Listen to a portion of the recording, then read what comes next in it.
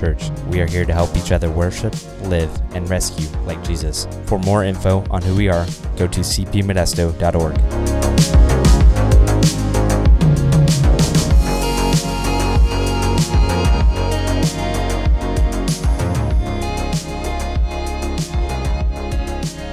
Take out your Bible. To start off, we're going to jump right in. You can go to chapter 10 of the book of Acts. So if you have a physical Bible, great. There's one in the information rack in front of you. If you don't, and if you're more of a digital person, that's great too. You can follow along. We're going to be looking at the entire chapter 10 in Acts today. It is a very, very popular story. It's one that probably, if you've been around the church any amount of time, you may have heard. And it's what a lot of scholars refer to as like the hinge story in the book of Acts. Before this point, most of the followers of Jesus just kind of believed that this new family that Jesus is creating, this new kingdom that he's establishing here, it was just pretty much meant for Jewish people. And not to like be a spoiler, but I mean, that all changes throughout the course of this story. And we see that not only Jewish people, but in fact, all people are invited in to this family that Jesus has created.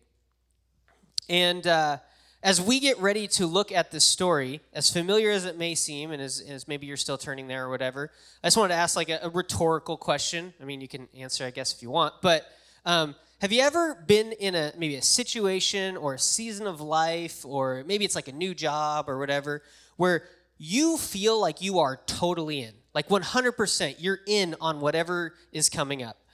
You are committed to it, you believe in it, you are 100% there, but as you walk down that path, as time goes by, you start to realize more and more that, man, I'm in this, and I'm committed to this, but I'm missing some things.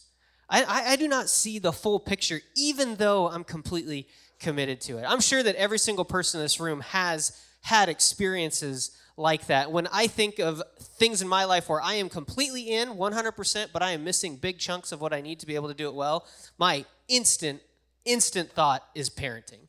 Like 100%. I know that's not everyone's experience here in the room, but for anyone who has kids, probably your mind jumped there as well. I remember the very first moment where Megan came to me and she said, hey, I'm pregnant. We're going to have our first child. And that was Abby. She's 10 years old now, so 10 some years ago. She came to me and she told me this. And I remember in that moment, I was like, I am 1,000% on board with this. Good, right? I mean, you need to be. But I was like, I am like completely into this. And this is no shame on anybody who had these feelings when they found out they were having a baby. I wasn't that guy who was like, oh man, like that's going to like cost us a lot. And what does that mean for our relationship between us, and our freedoms are kind of taken a little bit now. Those are all real things. They do happen. But that wasn't my first reaction. I was just really, really pumped. And that's been something that has been true for most of my life. When I was a little kid, my parents tell me this all the time, that when people would ask me what I wanted to be when I grew up, I either said a paleontologist, which didn't pan out, obviously, or a dad. I would say, I want to be a dad. I've been so excited about that for so much of my life, and I still am. Like, I have 5 kids now, and apart from my relationship to Jesus, like, this is the best thing I'm doing with my life. I love it. I don't do it perfectly. It's really hard sometimes, but, oh, man, I am in it. I am fully committed to it. There's never been a moment since then where I'm like, man, could we just leave them? Would that be quite so bad? You know, I've never had that thought. I'm not saying you have, but if you have, it's okay. I've never had that thought. So I've been 100% in, but what I became aware of very, very quickly, that even though I am committed to this whole parenting thing, it only took me about 10 seconds into being an actual parent before I realized I know nothing. Every parent, no one in this room can argue with me, every parent before their kid is out into the world looks at everyone else around them, they're like, I can't believe that they think that's so hard. I know what to do. I won't ever do this. My kid will never do this. They think that they can do it perfectly. And then any good parent, and I emphasis on good parent, will very quickly discover, oh my goodness, I don't know what I'm doing. All the bad parents that I know double down and say, no, I got this. Like, the really good ones recognize that even though I'm committed to my kids, even though I'm in this, I probably have some blind spots. There's things that come up from maybe my history or experiences I've had or things I hold to be true that that make me unable to see clearly what I need to do in this whole parenting thing. And I think that probably every person in this room has some experience they could look at and say, oh, that's true. I have had that experience in that particular situation. I was committed to it. I'm all in, but I'm missing maybe some important things. And what I have found that really stuck out to me in this passage of Scripture we're going to look at today, this interaction that Peter has, is I had never pieced this together before, that Peter, who, there's no argument, was sold out for Jesus. Can we settle that? Like, he loved Jesus, one of his best friends. If there was a person who was committed to the church, certainly it would be Peter in this moment. So he was 1,000% in, 1,000% committed. And what we find here is Peter, who walked and talked and spent time with Jesus, still had a massive blind spot in how he understood the mission of the church, which also showed a big blind spot in his understanding of God's heart. And it all centered around this idea of whether or not Gentiles, people who weren't Jewish, were able to be a part of this new movement and this new family. And as we look at it, I think we're going to find a lot of the similar things that are going on with Peter, we might look at our life and find to be true in ours as well. And I found this to be incredibly encouraging and challenging as we take this information and we apply it to our lives. But let's walk through the story first together. We're not going to read every single verse. That would take a really long time, but I'm going to condense some parts. We're going to kind of tell the story, highlight a few specific verses. So you're welcome to follow along if you'd like to, or you can kind of sit back and listen. And I would really encourage you to read through it maybe after the fact, maybe later today or this coming week. There's a ton of great stuff in here. And what happens at the beginning of chapter 10 is we get introduced to a character we haven't met before, a man we've never met before. He's a real person named Cornelius. And Cornelius lived in a town called Caesarea, and it wasn't too far from the town Joppa, which is where we left Peter last week. You may remember Peter kind of went on his tour visiting the churches, and he performed some miracles, and he was staying in a town called Joppa with some believers. So Caesarea wasn't too far away, and Cornelius lived there, and Scripture tells us that Cornelius was a centurion. Without going into too much detail, he was basically a military man that was stationed in this community. He worked for the Roman Empire, and basically his job was just to squash any kind of rebellion that might come up. That's why he was there, to squash Jewish rebellion, which is kind of ironic because what we find about Cornelius is that he's described as someone who was devout and a God-fearer, is how Scripture describes him. He, on some level, had a respect and a worship toward the God of Israel. He prayed, Scripture tells us. He did charitable acts toward the Jewish people. He led his family in all of these things. He wasn't a full-fledged convert. He wasn't circumcised. He didn't observe the dietary restrictions. He didn't go to the temple and sacrifice and worship. Didn't do any of those things. But there was something in him that drew him to the God of Israel. And that's certainly the Holy Spirit working in his life before any of this goes down. And so Scripture tells us that he was praying one day, and he spent a good amount of time doing this. And as he was praying, an angel shows up and calls him by name, and the angel tells him, hey, God has noticed you. Like, he has seen what you're doing, the good things you've done. He's noticed how you've been praying toward him. And here's what I want you to do. I want you to take some people, and I want you to send them to the town called Joppa, and I want you to send them to this very specific place. He gives them all the details, this certain house owned by this certain man, and I want you to ask for a guy named Peter. So he tells them all this information, and the angel takes off. Immediately, Cornelius is like, oh, we got to get going on this. So he grabs a couple servants, and he sends a soldier with them, and they head off to Joppa to find Peter. Cut scene over to Joppa, and we start to catch up with what Peter was doing. Now, remember, he had performed these miracles, that small little thing of bringing someone back from the dead. Not a big deal, right? And he's at this house of a man named Simon, who Scripture describes as a tanner. So tanner, he would deal with dead animals. And that would be something that would be kind of an odd place for someone like Peter to stay. As someone who was Jewish and observed all of those restrictions, like being around dead animals, it was kind of out of the norm. It was a little bit odd. And what it kind of is doing is it's foreshadowing like where this story is headed. Peter's not like full tilt, like get rid of it all yet, but obviously there's like a progression here of him just thinking through what it means to be a part of God's family. And maybe it's not as like practical as maybe he once thought. But in whatever case, what we find him doing at this house by the sea is going up on the roof and taking some time to pray, which I'm sure he did a lot. That wasn't like a new occurrence in Peter's life. And while he's up there praying, like probably happens to so many of us, as he spent some time praying, he starts to get kind of hungry. And he's like, hey guys, can you make me some food? And so the servants or whoever is down in the house, and they're preparing the food for Peter. And what Scripture tells us is that he falls into a trance. So I did a little bit of digging on like what that means, thinking, oh, trance probably just means something practical that like I can wrap my head around. It's not. It's as weird as it sounds.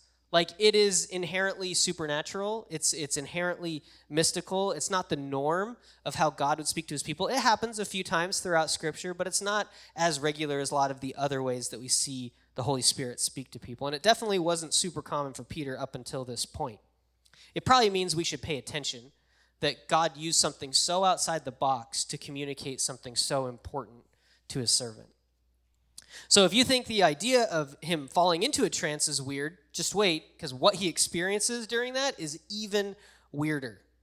Peter looks up and he sees the heavens open, and he sees this large sheet, this big piece of fabric, being lowered down from the sky by its four corners. And in this sheet is a whole bunch of animals. All the four-footed animals, all the reptiles, all the birds of the air, which is weird enough in itself, but then what happens next really pushes Peter over the edge. Scripture tells us a voice says to him, Peter, get up, kill these animals, and eat them. And Peter freaks out. Like genuinely, we read, I mentioned this last week, we read Scripture so sterile, but we shouldn't. We need to look at like what a human response would be to these things that we read about, and Peter's response is visceral. He's like, no, Lord. There's an emphasis there. There's an exclamation point at the end. He's like, absolutely not. And he gives them a reason. For I've never eaten anything impure and ritually unclean. You might think Peter had like figured out that you probably shouldn't say no to God, because the last time he did this, Jesus told him to get behind him, Satan. But obviously this isn't a lesson that he had learned. And he's still just, there's that picture of like that really brash man that we met in the gospel, still alive and well inside Peter. And he came out during this time. So he is really, really adamant. No, I will not do that. I've never once in my life eaten anything impure or ritually unclean. So what is he talking about there? Well, without going into great detail, what we know about ancient Jewish people and even many parts of that family today have dietary restrictions.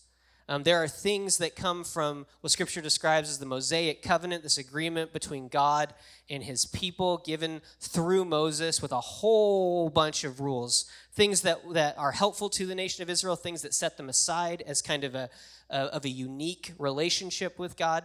And a bunch of those rules center around food, because a lot of our life centers around food, right? And so they had a long list of animals that they said, if you are a part of the Israelite nation, you do not eat these kinds of animals. And there's all kinds of theories and reasons why that might be the case. Probably the truth is there's a little bit of truth in all of these different takes. There's the idea that this was a way of setting apart the nation of Israel. Like when the world would look at Israel, they would see that something is different about them. And that's probably somewhat true. There's also like people point to the practical side of it, that a lot of these animals that God told his people not to eat, if you don't prepare them right, they can make you really sick. They tend to carry disease. It was a way of helping the Israelites not kill themselves off so quickly as they're wandering around the desert. There's probably some truth in that as well.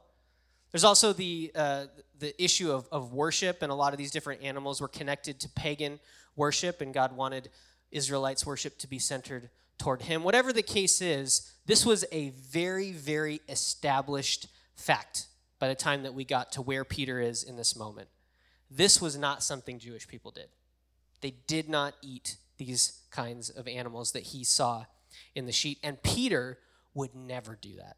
He is insulted at even the idea of eating something unclean.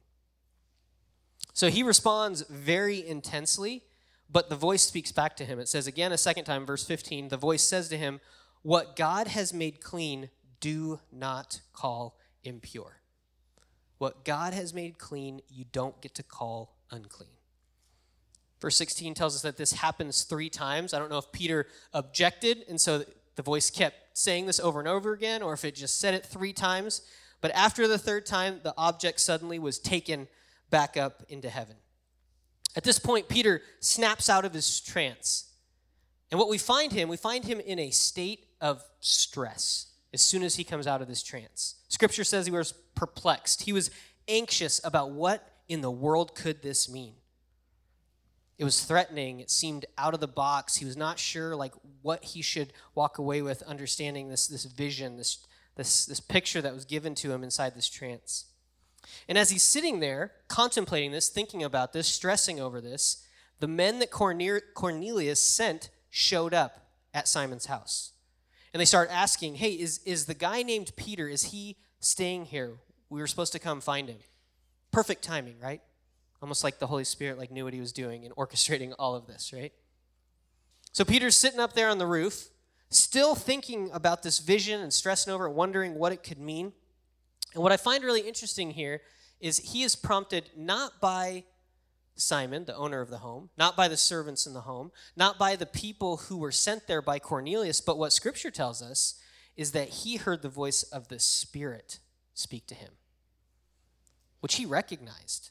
The Spirit tells him, hey, there are some men down there looking for you. Go down there, go with them right away. Don't have any doubts about it because I'm the one that sent them. I find it so interesting here. Peter's response to the trance versus Peter's response to the voice of the Spirit. Obviously, he knew what it was like to hear the voice of the Spirit. Now, was the trance not from God? No, obviously it is. But what is really interesting to me is God had to use something incredibly out of the box to grab Peter's attention, to the point where Peter was like, I'm not even sure where this is coming from.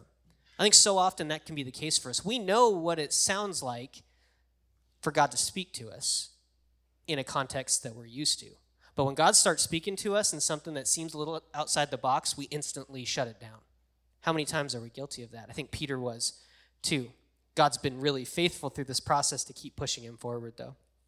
And so, to Peter's credit, he goes down, he obeys what the Spirit says, he ends up getting the whole story from these men. They tell him how they serve this guy named Cornelius, and this angel came and talked to him, and they sent him to come find him. And so Peter decides, I will go with you. Let's get a good night's rest, and we'll head there in the morning. When they arrive in Caesarea, they find that Cornelius has everybody ready to go. He's gathered together his family, he's gathered together a bunch of close friends, they're all at his house, and they cannot wait to hear what Peter has to say. This mysterious celebrity that God was bringing to their house to do a revival service or whatever it is, they were really excited to see what this was. And in fact, when Peter walks in the door, Cornelius doesn't have the full picture. He falls at Peter's feet and starts to worship him like Peter is God. And Peter very quickly puts a stop to that. He says, no, I'm just a man just like you. That's not why I'm here. Let's not do that. And you can almost imagine him picking Cornelius up, and as they walk through Cornelius' home, they're talking and they're walking, and they enter this room that is just packed full of people, but not just any people, packed full of Gentile people. People who didn't have a place, at least in Peter's conception, in God's family. People who were seen kind of as the people who were keeping the Jewish nation under their thumb. People who were lesser than the Jewish people who didn't have that connection to God. That's the setting that he walked into. There was a big relational divide between the people that he was about to go interact with. And Peter walks in, and this is how he greets them. I find it hilarious. I think there's so much more humor in Scripture than we are willing to accept. We read it like it needs to be King James style or whatever, but there's so much humor in Scripture. Can you imagine this situation? All these people so pumped that Peter is coming, and this is what Peter decides to lead with? He walks in verse 28, let me just read it for you. He's like, it's forbidden for a Jewish man to associate with or visit a foreigner. hi, I'm Peter. I shouldn't be here right now. We shouldn't be having this conversation right now. But what he says is, but God has shown me that I must not call any person impure or unclean, which feels like a backhanded compliment, right? It's like, hey, God told me that you really dirty, unclean people, I'm not supposed to see you like that anymore. So he says, I'm here. That's why I came without any objection, almost like I'm doing you a favor. So may I ask why you sent for me? Like what this does for me that is encouraging to me is even at this process, or at this point in the story, Peter is still deep in process to what this could actually mean. Like he obeyed the Spirit, he went where the Spirit told him to go, but he's still like, I'm not really sure why I'm here. Like, can you tell me why I'm here? It's kind of scandalous that we're even having this conversation. So he's in process, but what we do see in Peter is this progressive openness for the Spirit to lead the conversation forward. That you get this sense that he might be starting to think, are these things I have held onto so tightly for my entire life, is this the future of the church that Jesus has established? So he says this incredibly tactless thing to these people, and you can tell there's still a little bit of reservation there. But he asks them, why in the world did you ask me to come here? And Cornelius offers it up. He tells them again the whole story from his own mouth. He said, I was praying, this angel came to me. They told me to send some men to Joppa and to find you, and now you're here. And after hearing all this directly from Cornelius' mouth, this is what Peter responds with. And this is where everything, the whole trajectory of the story changes. In verse 34, Peter says this, he began to speak, now I truly understand that God doesn't show favoritism. It's like, I finally get it. God doesn't show partiality. I finally understand this, that this gospel is for all people. That was a big deal for him to say, because he wasn't just saying, like, oh, I get it, and it's like a theoretical thing. Peter's saying, I was wrong. I understand now that I was wrong about what I was so sure was bedrock truth in my life, now that the Spirit has revealed it to me. He admits he was wrong, that this thing isn't for a certain type of person, but instead that God's grace and family is available to anyone who would turn away from their sin and toward him. And so he goes into this beautiful gospel message. He starts telling them about the person of Jesus. And he starts by saying, you've heard of this guy. I'm sure that you have. This man that came from Nazareth and was given all authority and power through the Holy Spirit by God. He walked around the countryside healing the sick and raising the dead and driving out demons, and he stood in opposition to evil. He says, I was there. I saw it with my own two eyes. But they still came, and they still took him away, and they still killed him by hanging him on a tree. But God raised him from the dead. I'm not just telling you that. I saw that too. I sat with him and I ate with him. I spent time with him, and he told us to go and to preach to the people that we encountered in our life, that through Jesus and only through Jesus, we can have relationship with God. And by believing him, who he says he is, by believing him, you can receive forgiveness from your sins. It's a beautiful gospel message presented to these people that a day before, I don't think would have even ever been on Peter's radar. People who wouldn't even be capable of understanding this.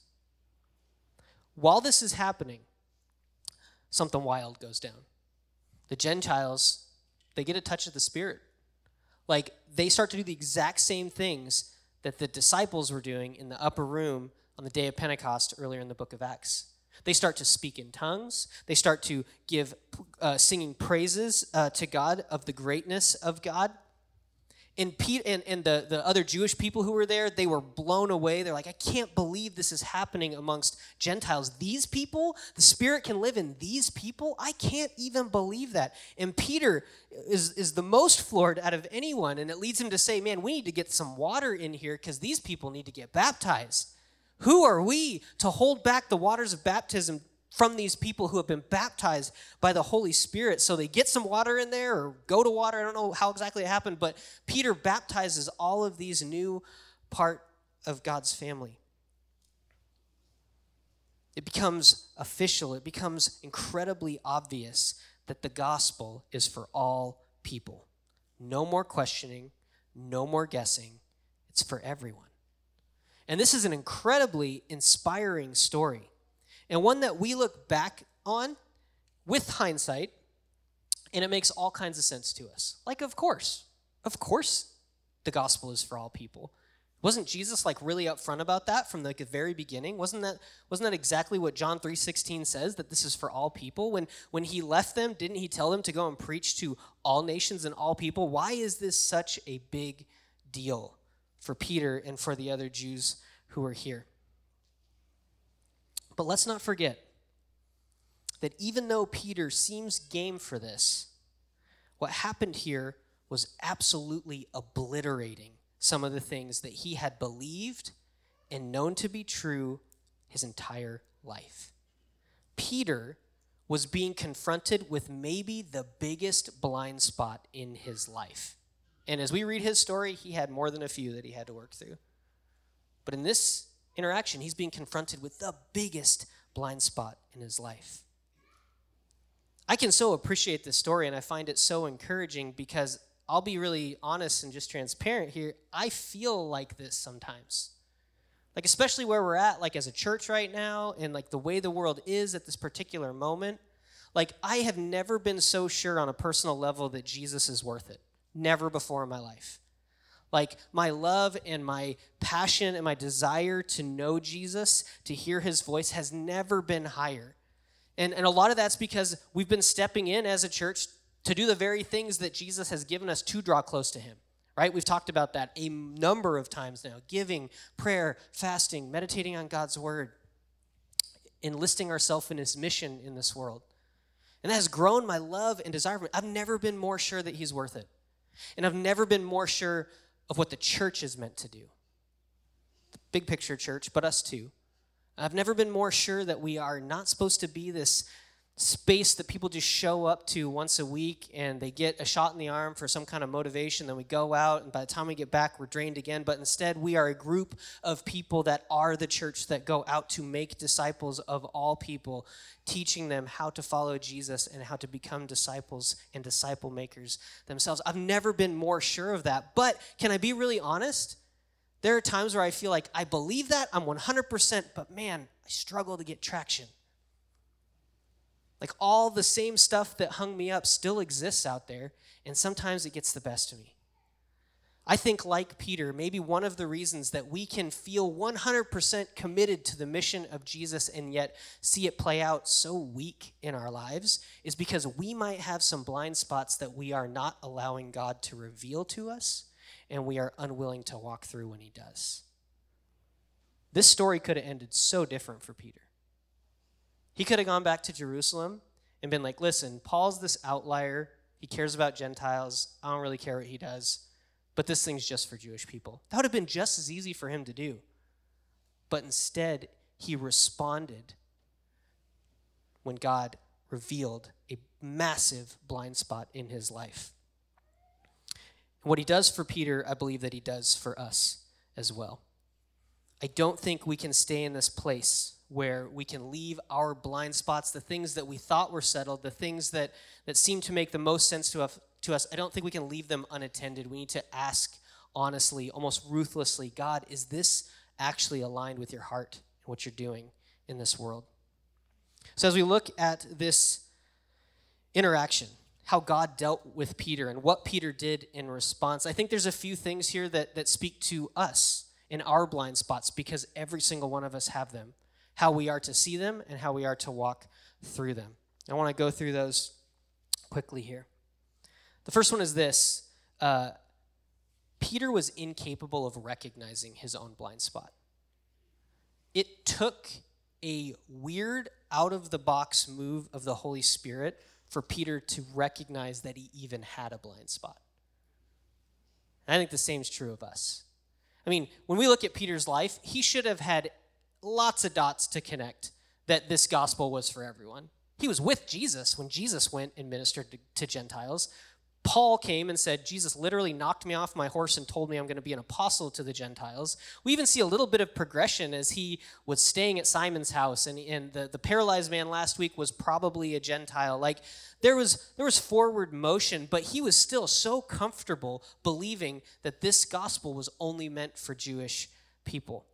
He could not fathom anything different until the Holy Spirit broke into his life, broke into his construct of how things worked, and said, you are off base.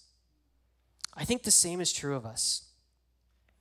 If we have a supernatural problem, we need a supernatural solution. We need the right tools for the job, so to speak. I'm like the worst man's man, like on the planet. Like, there's guys in this room, and I'm sure you'll be offended when I tell you what the state of my tools, but there's, the guy has like the pegboard, and there's like every single tool is hung on there, all the sockets are where they belong, everything's all organized. There's those guys. My tools that I have, most of which I like borrowed from someone and never got it back to them, are in a bucket in my shed. All of them are in one bucket in my shed. I am terrible. I'm a terrible man's man. And in those tools, I never know what's in there. I never know what to find. And 9 times out of 10, if I need to do some kind of work or fix something or whatever, I go to my trusty pair of like vice clamp pliers. I don't even know what the right term is for what it is. That's how bad I am at this. But that's my go-to. I'm like, this'll work. It'll be a screwdriver when it needs to be a screwdriver. It'll be a socket wrench when it needs to be a socket wrench. I could probably cut this if I tighten it enough and really pull on it. I can make this work for whatever I need to do. It's not the right tool for the vast majority of the jobs that it gets used for, but I'm like, I'll make it work. It's what I know. It's what I can find. It's what I'm used to. And what I find to be true, when I use the wrong tool for the job, it takes way longer than it needs to. It's way more painful and frustrating than it needs to be.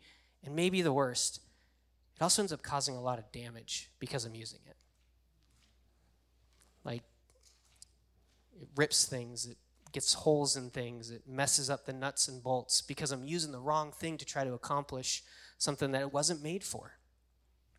And I keep coming back to this truth, and it's just weighed on me really heavily over the last few weeks that if we really believe that the problem in this world is a supernatural problem, that sin is the problem, and that the brokenness in this world results from sin in people's lives, then we believe that the problem is inherently supernatural. So why in the world has the church for such a long time tried to fix it with physical solutions? It takes way longer than it needs to. It's way more painful than it needs to, and it probably causes more damage than we'd like to believe. A supernatural problem of sin needs a supernatural solution, which is the invading of the Holy Spirit in our lives. And I get it. We have Baptist roots, and so anytime the Holy Spirit comes up, it's like, ooh, I don't know about that. But here's the deal. This is like in the pages of Scripture. We cannot argue it. Our problem is supernatural. The solution must be supernatural. Peter never would have gotten on board with this if the Holy Spirit hadn't shown up in his life, disrupted everything he thought he knew so that he could see actual, real picture of God's heart. So what does that leave us to do? That's the frustrating part to me. I can program with the best of them. We can market this church the best way possible. We can have the best systems in place. And that does not mean that we're going to be a disciple-making church. We can have all of those things fall by the wayside, but have the Holy Spirit, and we will be doing just fine. Majority of the world and history is in that boat. Now, I'm not saying throw everything out. I'm not saying that. Don't hear that. But I think oftentimes we're relying on our systems to change a person's heart. We're relying on our programs to bring a dead person back to life. We're relying on our marketing to transform a person's mind and life into the likeness of Jesus. No wonder it's not working. So, I don't know what to tell you to do so that you can hear the Holy Spirit, but I do think all of us have one action step out of this, which is when we go home and when we start our days and when we go through our days, we get on our knees in repentance and ask God to speak to us clearly. And that when he shows up, whether we asked him to or not, because Peter was not looking for this, Holy Spirit showed up anyway, will we respond? Or will we double down, dig in our heels and hold tight to what we thought we should be doing. We have a spiritual problem. We need a spiritual solution. I got to keep going. The second thing that I see here that Peter did, so that's what God did. God invaded Peter's life with the Holy Spirit, but then Peter had a response. He did something out of that interaction. And what I see him do is I see him humble himself. It's a really interesting picture, this particular story. I found this out as I was doing research about it, is a lot of scholars will take the story of Peter and Cornelius and they'll map it onto another story that is very similar from the Old Testament, the story of Jonah.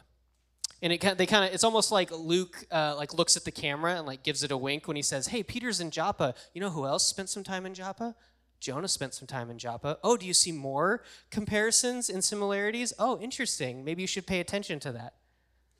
Joppa is the place that Jonah went to try to get away from God's calling in his life. But when you look at these two stories, there's a lot of similar beats. They were both men who were called by God to deliver a message to people who are separated from God, Gentile people. Jonah, the Ninevites, Peter, Cornelius, and his family and friends. They both were not on board with this at first. They were really worried about it. They were concerned about it. God intervened to do away with their concerns in a unique and powerful way. This vision for Peter and Jonah getting swallowed by a fish. Peter had the better of the two deals out of that one for sure. What we find is eventually they are obedient to what God says. They go and they deliver the message. Jonah did a terrible job delivering it. Peter did a much better job. But then the story ends with these Gentiles, these people who were separated from God, responding in repentance, understanding what God has done for them, and turning their hearts toward him.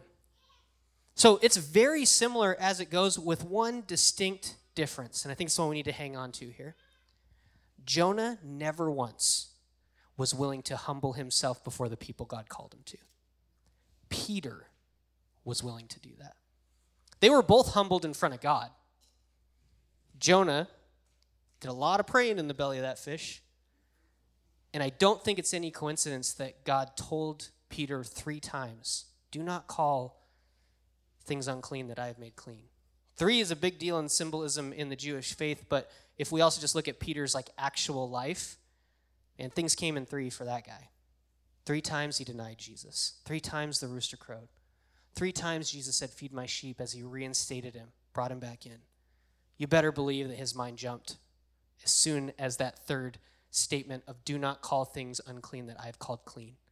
So God humbled both of these men. But Jonah, after he went to the Ninevites and said, destruction's coming, best of luck, which was basically what he said, went up on a mountain, sat down, wanted to watch the show, and was so irritated when it didn't happen. He was so upset that God didn't destroy everyone. You hold that in contrast to what Peter did here. Peter goes to these people that he, for most of his life, thought he was better than. He said, I see now that I was wrong. I'm humbling myself in front of you. Who am I to hold back baptism from you? It all comes back down to humility. Are you tired of hearing about it yet?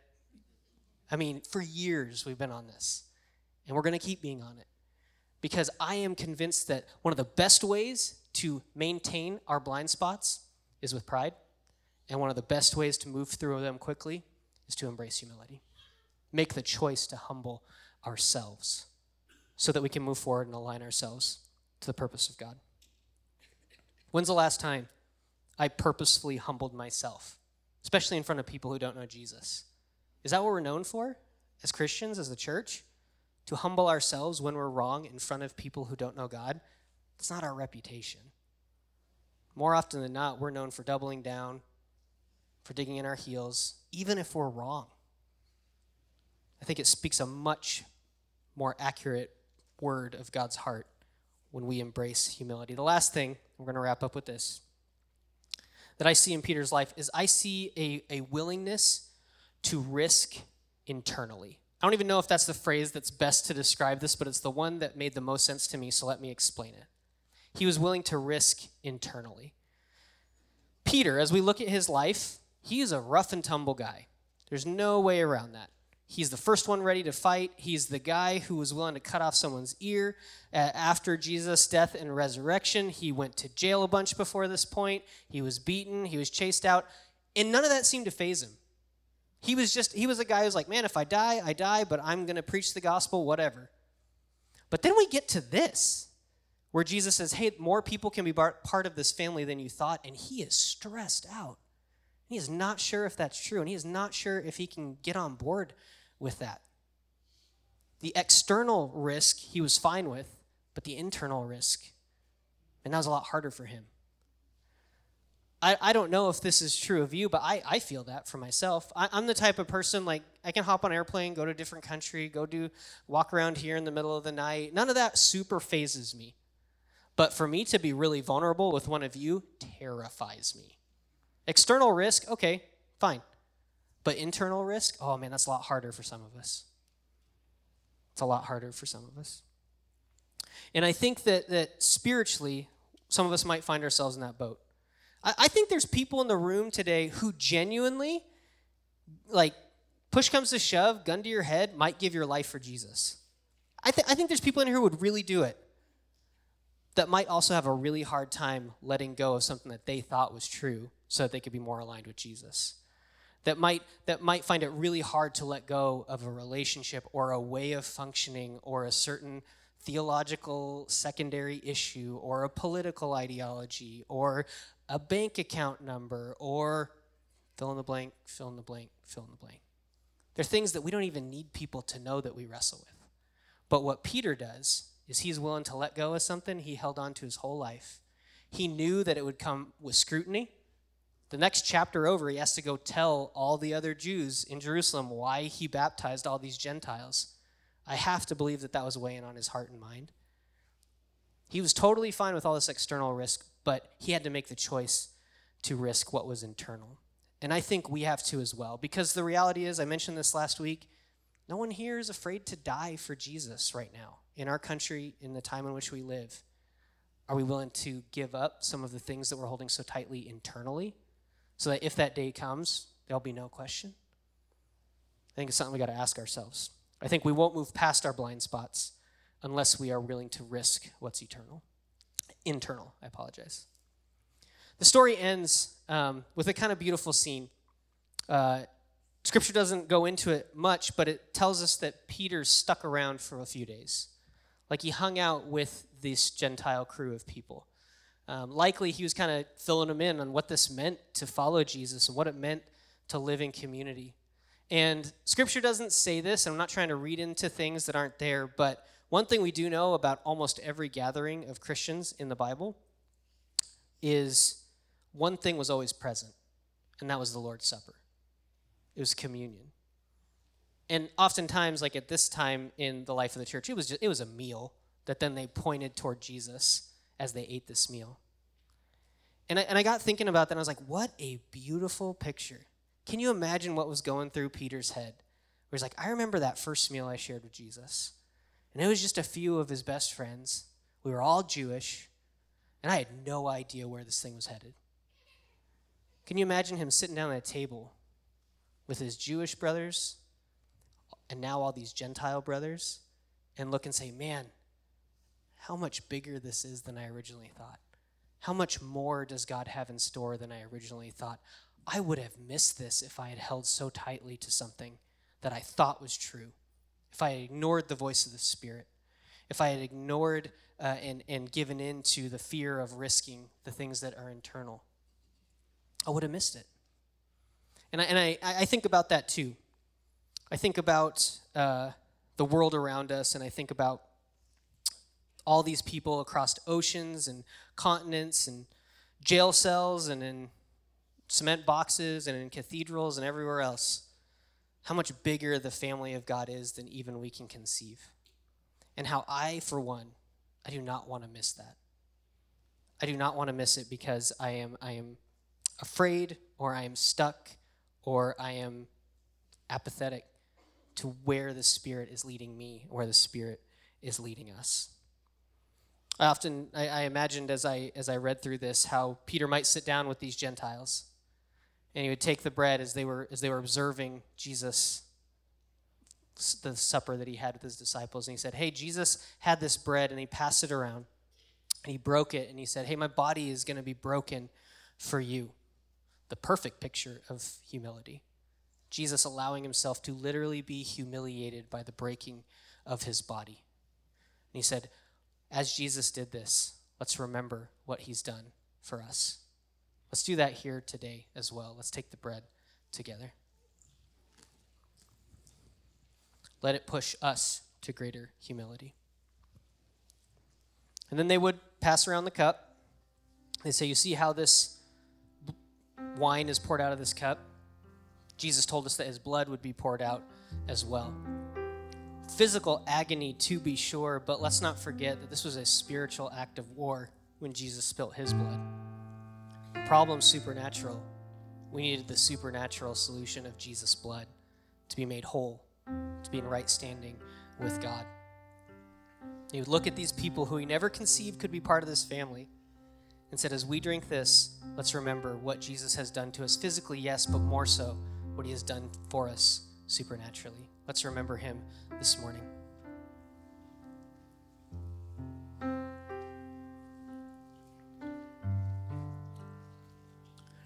As we wrap up this morning, I think we have a very obvious next step available to us, which is as we walk out of here, if we can just simply recognize that we have blind spots, that's a very good first step. If Peter had them, certainly so do we. But as we encounter them and as the Spirit reveals them to us, what will be our response? Will we hold tightly? Will we be afraid? Will we be obsessed with control over our situation? Or will we listen to the voice of the Spirit? Will we risk whatever we need to risk? And will we follow him anywhere he leads? I think that's plenty for us to work on for a week. And I have a sneaking suspicion that God is going to bring more than enough of our blind spots to the surface. What I find, just as a word of encouragement as we get out of here, though, is that just because we have blind spots doesn't mean we aren't committed. It just means we have to be willing to keep going.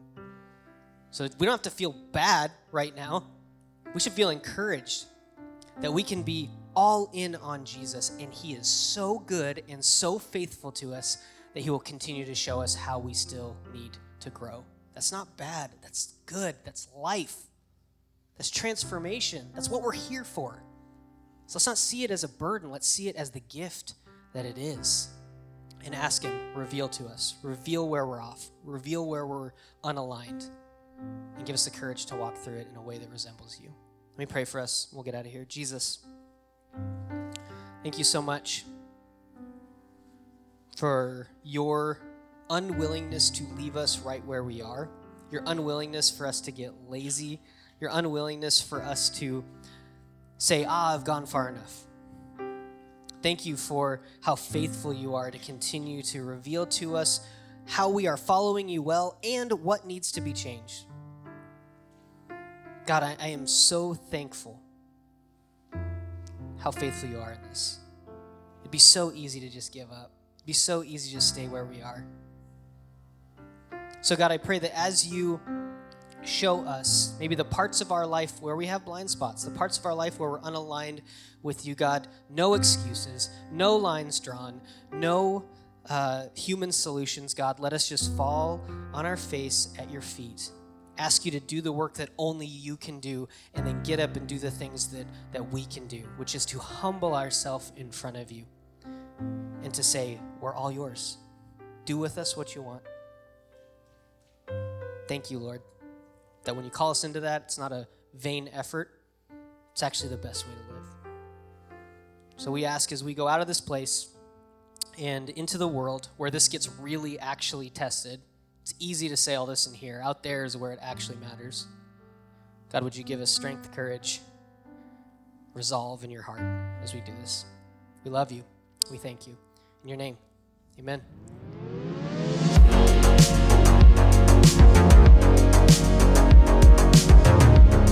Thanks so much for listening. We hope you feel inspired and moved by what God is doing here at Crosspoint.